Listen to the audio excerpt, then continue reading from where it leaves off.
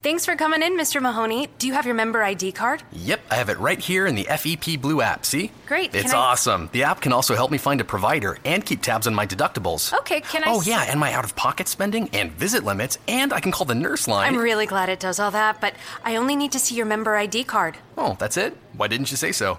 Fearless is just one tap away. With the new FEP Blue app from Blue Cross and Blue Shield, you can access your health benefits on the go. Download it now at fepblue.org/app. You are Locked On Packers, your daily podcast on the Green Bay Packers, part of the Locked On Podcast Network. And you are Locked On the Packers. Hello, this is Bill Huber, the publisher of Packer Report, part of the Scout.com network, coming to you a mere 12 minutes away from Lambeau Field, where the Green Bay Packers polish up the Oakland Raiders 20-12. They're on their preseason record of 2-0. I think there's a lot of storylines, a lot to get to, including obviously Jordy Nelson's dress rehearsal return and the injury to Brett Hundley. But I want to lead off with the defense. And it's a promising start. And I posted a story at PackerReport.com on this last night. And I got a couple of people on Twitter saying, yeah, the Vikings are really scared of the Packers after they beat the Browns and Raiders. But you know what? If the defense would have given them a couple of touchdowns to those teams, I think fans would have been in a panic. Instead, let's look at the bright side here. The Raiders aren't a bad team. Carr's a heck of a good quarterback. He was, among the league leaders in touchdowns last year. His running back, Latavius Murray, was one of, I think, 7 running backs in the league that gained 1,000 yards. His top receiver, Amari Cooper, was a Pro Bowler, 70 catches, more than 1,000 yards. I mean, this is a team that's got some weapons, and they did absolutely nothing against Green Bay's defense. Again, I know it's just the preseason, and let's not print Super Bowl tickets or compare these guys to the 85 Bears or the 2010 Packers or the Ravens or last year's Broncos. But look, here's Carr's stat line: 9 out of 13 passing, 38 yards, and an interception for a pass rating of 40.2. If you get rid of that early completion of 20 yards to Cooper, that means his other 8 completions went a mere 18 yards. That's terrible quarterbacking and darn good pass defense. Latavius Murray, again, one of the better young running backs in the league, a big, powerful guy, 6 carries, 19 yards, a 3.2-yard average, a long run of 6. Amari Cooper played the first half with Carr, 2 catches, 21 yards. Again, I'm not saying these guys are going to be the world's greatest defense, but it's a step in the right direction here. And if you put together with the Browns game from the week before, the Packers basically haven't allowed a touchdown drive yet. Cleveland got 1 touchdown, and it was on a 10-yard scoring drive after a bad punt and a long punt return. The Raiders' only touchdown came on a block punt. Green Bay's got 2 safeties. They forced 3 turnovers. I mean, look at the Raiders last night. They don't call me stats guy for nothing. Here you go. The Raiders got 7 first downs. They went 3 of 11 on third down. They gained 187 yards. The Browns had 170-something the week before. It's in a good start, and Mike McCarthy's done his best to downplay when I've asked him about it the first couple games. But on Sirius XM NFL radio before the game, a couple days before the game, he said this defense has a chance to be one of the best in his tenure. Again, we'll see about that. There's questions about the defensive line. I'm not sure that Blake Martinez has particularly stood out at inside linebacker. But it's a strong start. They've done it without Peppers. They've done it without Matthews, who've been healthy scratches the first 2 games. They've done it without Burnett, who's missed both games with a back injury. I mean, arguably, that's 3 of your, 5 best defensive players? 3 of your top 4? So if you can shut down teams with your good guys on the bench, as McCarthy pointed out when I asked him about it after the Raiders game, I mean, they're not running any scheme. I mean, they're going vanilla defense with some of their best guys on the sideline, and they're still playing good football. Again, I'm not anointing these guys as the greatest ever, but it's a hell of a lot better than the alternative. So not long after I get into the Lambeau Field press box last night, I'm all settled in. I've got my coffee and sweets because goodness knows to get through preseason you need caffeine and sugar. I mean, any veteran reporter will tell you that. Yeah, you need a notebook, you need a pen, you need your Twitter account up and ready. You need caffeine and you need sugar. So I'm ready to go here. And the press box attendant sends around the what's called the will not dress list, which is the preseason equivalent of the inactives list. And as we all figured, Jordy Nelson was on it. Nelson, the star receiver, was activated off a PUP on Wednesday, so obviously wasn't going to play Thursday. So he's on the list, no big deal. So the players are out there going through their early warm-ups as the quarterbacks and receivers are playing a little catch near midfield, and all of a sudden you hear this cheer, and you look up, and here comes old number 87. And he is number 87. He's got his uniform on, the jersey's on, helmet's on, pads are on. I mean, it looks like he's ready to go. So the crowd's going crazy, and just the next step in his comeback. And we found out after the game that Nelson practiced on Wednesday, which is their light day before the game practice. And McCarthy said that he went through individual drills, and that probably will be the plan going forward. As Nelson said after the game with a smile on his face, quote, "There's a lot that's gone into it. Like I said, it's another step in the right direction. It's another step to be ready for Jacksonville. We'll just continue to work that way." After the game, McCarthy said they'll probably will continue to work that way, which means they're going to ease Nelson back into things, which means he's probably not going to play against San Francisco on Friday night. Even with the lengthy break to the San Francisco game on Friday, the Packers only have 2 full practices. That's Monday and Tuesday. So, I mean, if he's only going to do individual drills and maybe a little bit of the team stuff, it's hard to believe he's going to play, which is fine. Even before the tendonitis set in, we talked to Nelson back in May, and he said that the plan all along is to get ready for Jacksonville in Week 1. I mean, he said that any number of times. And after the game, he's asked, is Week 1 a realistic goal? He says, as far as I know, I'm going to be playing in Week 1. Obviously, it's a huge step for these guys, as we talked about. Without Nelson, defense has really just dropped the hammer on the team. They swarmed the line of scrimmage. They took away Cobb. They took away Lacey. So we'll see where this goes. And look, it's no big deal. I mean, in a perfect world, maybe Nelson comes back last week or starts practicing last week, and he gets eased into practice this past week, and then he goes a little bit more full tilt this week and plays against San Francisco. I mean, that'd be great because obviously Rodgers is going to play against San Francisco, you'd think, after missing the first 2 games. It'd be nice to get those guys some game reps. But you know what? Rodgers broke into the starting lineup in 2008. That was Nelson's rookie year. These guys have got thousands of reps. I'm not talking about thousands of practice. They got thousands of game reps together. They'll be fine. And, this is under McCarthy, this is how they've kind of operated, where the expectation is the playoffs. And they will, I don't want to say sacrifice a game, but they're not going to go push guys to limit or risk anything for one game when there's a bigger prize at stake. So you know what? If Nelson's not ready for 40 plays in Week 1, and he's not a full go, full down, every down kind of guy, it's okay. I mean, this is a team, again, it's built for the long haul. They're built to, get better in Week 4 and get better in Week 8 and hopefully hit their peak and stride by Week 12 and so on. So, I don't think it's a big deal. If Nelson's ready, great. If he's not, no big deal. The idea is to get him ready to go for the games that matter. We'll see how it goes.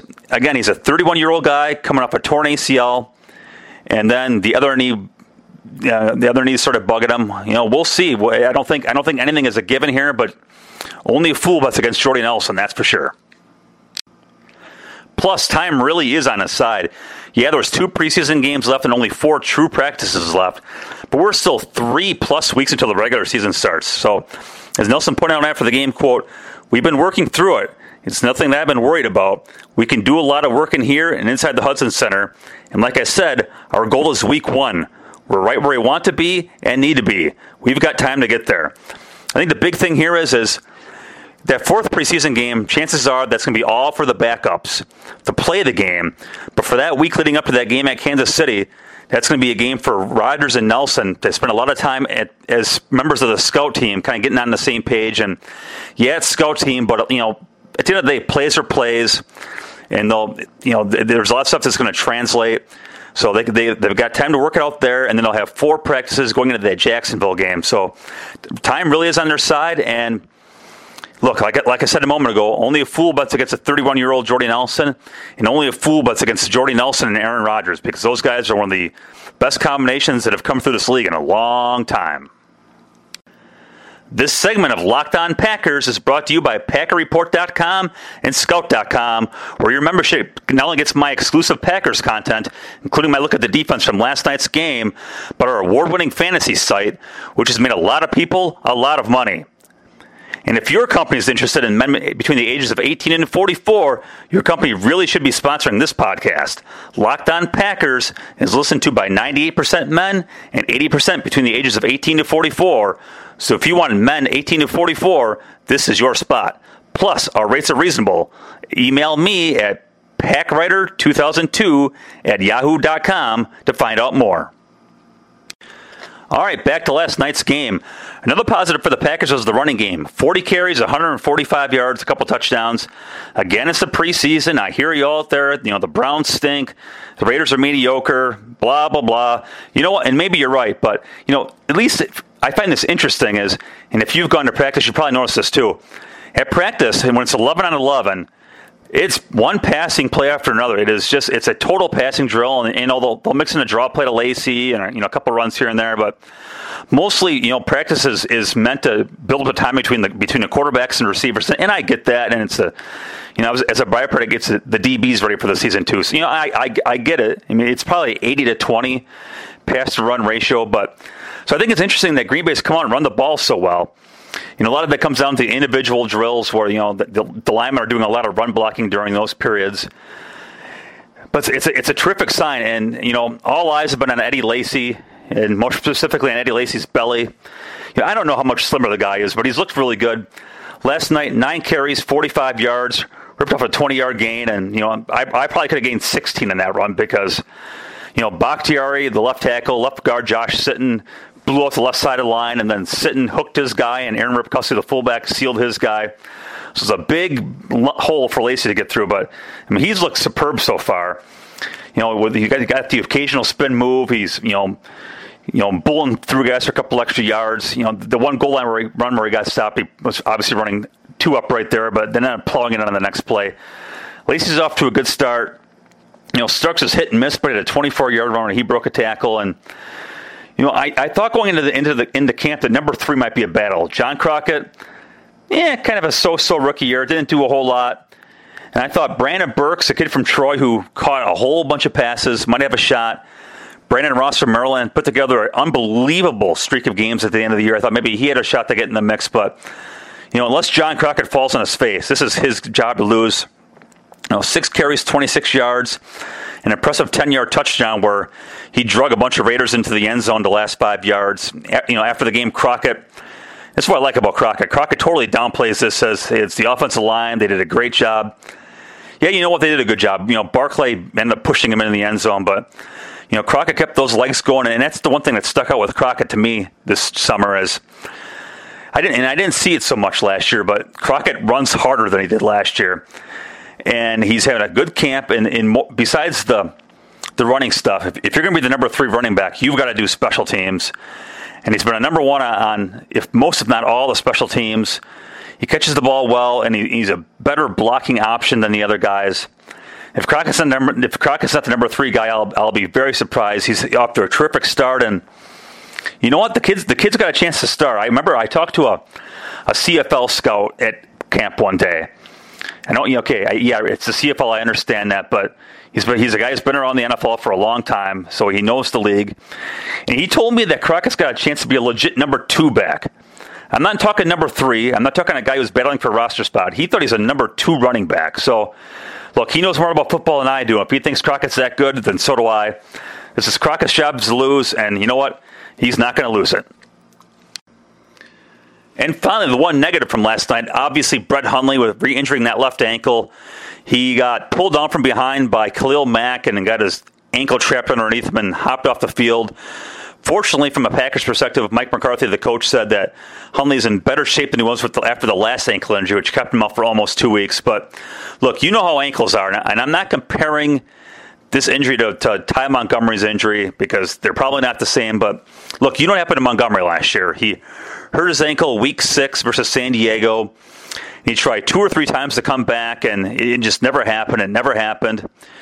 Ankles are bad deals. Ankles and hamstrings are just bad. And look, you're not back until you're back. And you worry for Green Bay is, you're worried that Hundley's losing all this practice time. And he's a 23-year-old kid. He needs all these reps. And if for the guys who could have really used 5 preseason games, Hundley was one of them.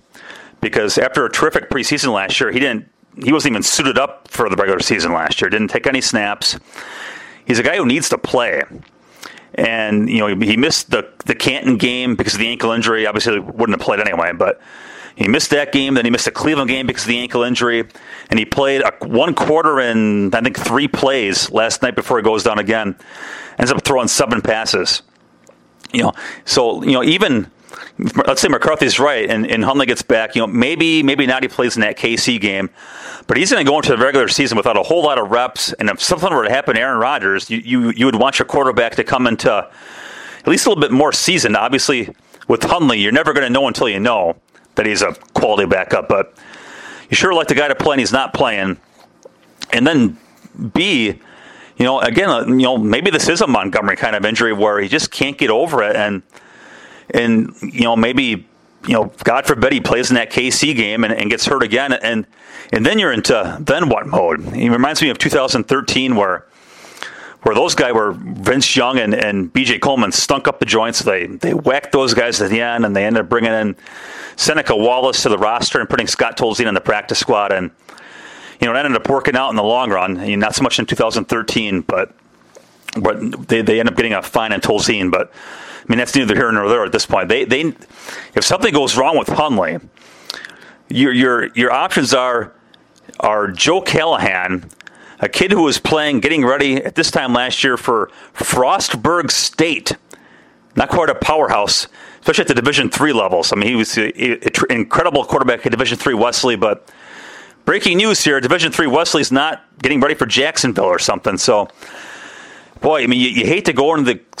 And I like Callahan. I think he's got a shot to be a pretty fair player, but, you don't want to go into the season with him as your number 2. And Marquise Williams can't possibly be that guy. So, if Hundley, something goes wrong with Hundley, early September, you're looking for a Seneca Wallace scrap heap kind of guy, and that's just not good, as we all learned in 2013 when they went 0-4-1 after Rodgers went down. They finally turned to Matt Flynn. The last trouble spot I would say would be the play of young cornerbacks Demarius Randall and Quentin Rollins. Look, you got to turn and find the ball, and it's the bugaboo of a lot of young cornerbacks. Heck, it's the bugaboo of a lot of cornerbacks. Period. And you saw that on the one big play that they gave up against Carr, where he threw it to Amari Cooper. Randall was in great position. The ball just went right over his shoulder. He never saw the ball, and you saw it again against Rollins, where Connor Cook got a big play down the field where Rollins in a great spot. Just didn't see the ball, and the receiver basically caught the ball with his knees. So, the good news is they're in the right spot. The bad news is they didn't turn to find a ball, and you can't do that. Look at the season. Look at the way they're going to start the season. Week 1, Jacksonville, Blake Bortles. Not a household name, but he's made a lot of big plays last year and threw for about 1 million yards. Week 2, Teddy Bridgewater, who's never done much against the Packers, but a rising player. Week 3, Matthew Stafford. Week 5, with the Week 4 bye. Week 5, Eli Manning. Week 6, Tony Romo. Week 7, Jay Cutler. Week 8, Matt Ryan. Week 9, Andrew Luck. Week 10, Marcus Mariota. Week 11, Kirk Cousins. That's a lot of really good quarterbacks. And if the cornerbacks don't get this solved, Green Bay's going to be in for a lot of shootouts because, as you know, quarterback play wins football games, and cornerback play is the ultimate way to nix that. So, look, these are talented guys. Joe was a terrific coach. I'm sure they'll get it figured out. But if you're going to nitpick on a defense that's played really well, that's what I would look at. And that wraps up this episode of Locked On Packers. If you're bored this weekend, we've got a whole bunch of great podcasts here on the Locked On Network. So have a great weekend, and I will talk to you on Monday. Is democracy in danger or decline? Condoleezza Rice, William Galston, and Carlos Gutierrez and others take on this question in the fall edition of The Catalyst, a journal of ideas from the Bush Institute. Surveys show Americans place less trust in institutions like the media and business. Others contend America has faced far more challenging periods and emerged strong. Leading policymakers, Bush Institute experts, and respected journalists take on this debate. Read about it at bushcenter.org/catalyst.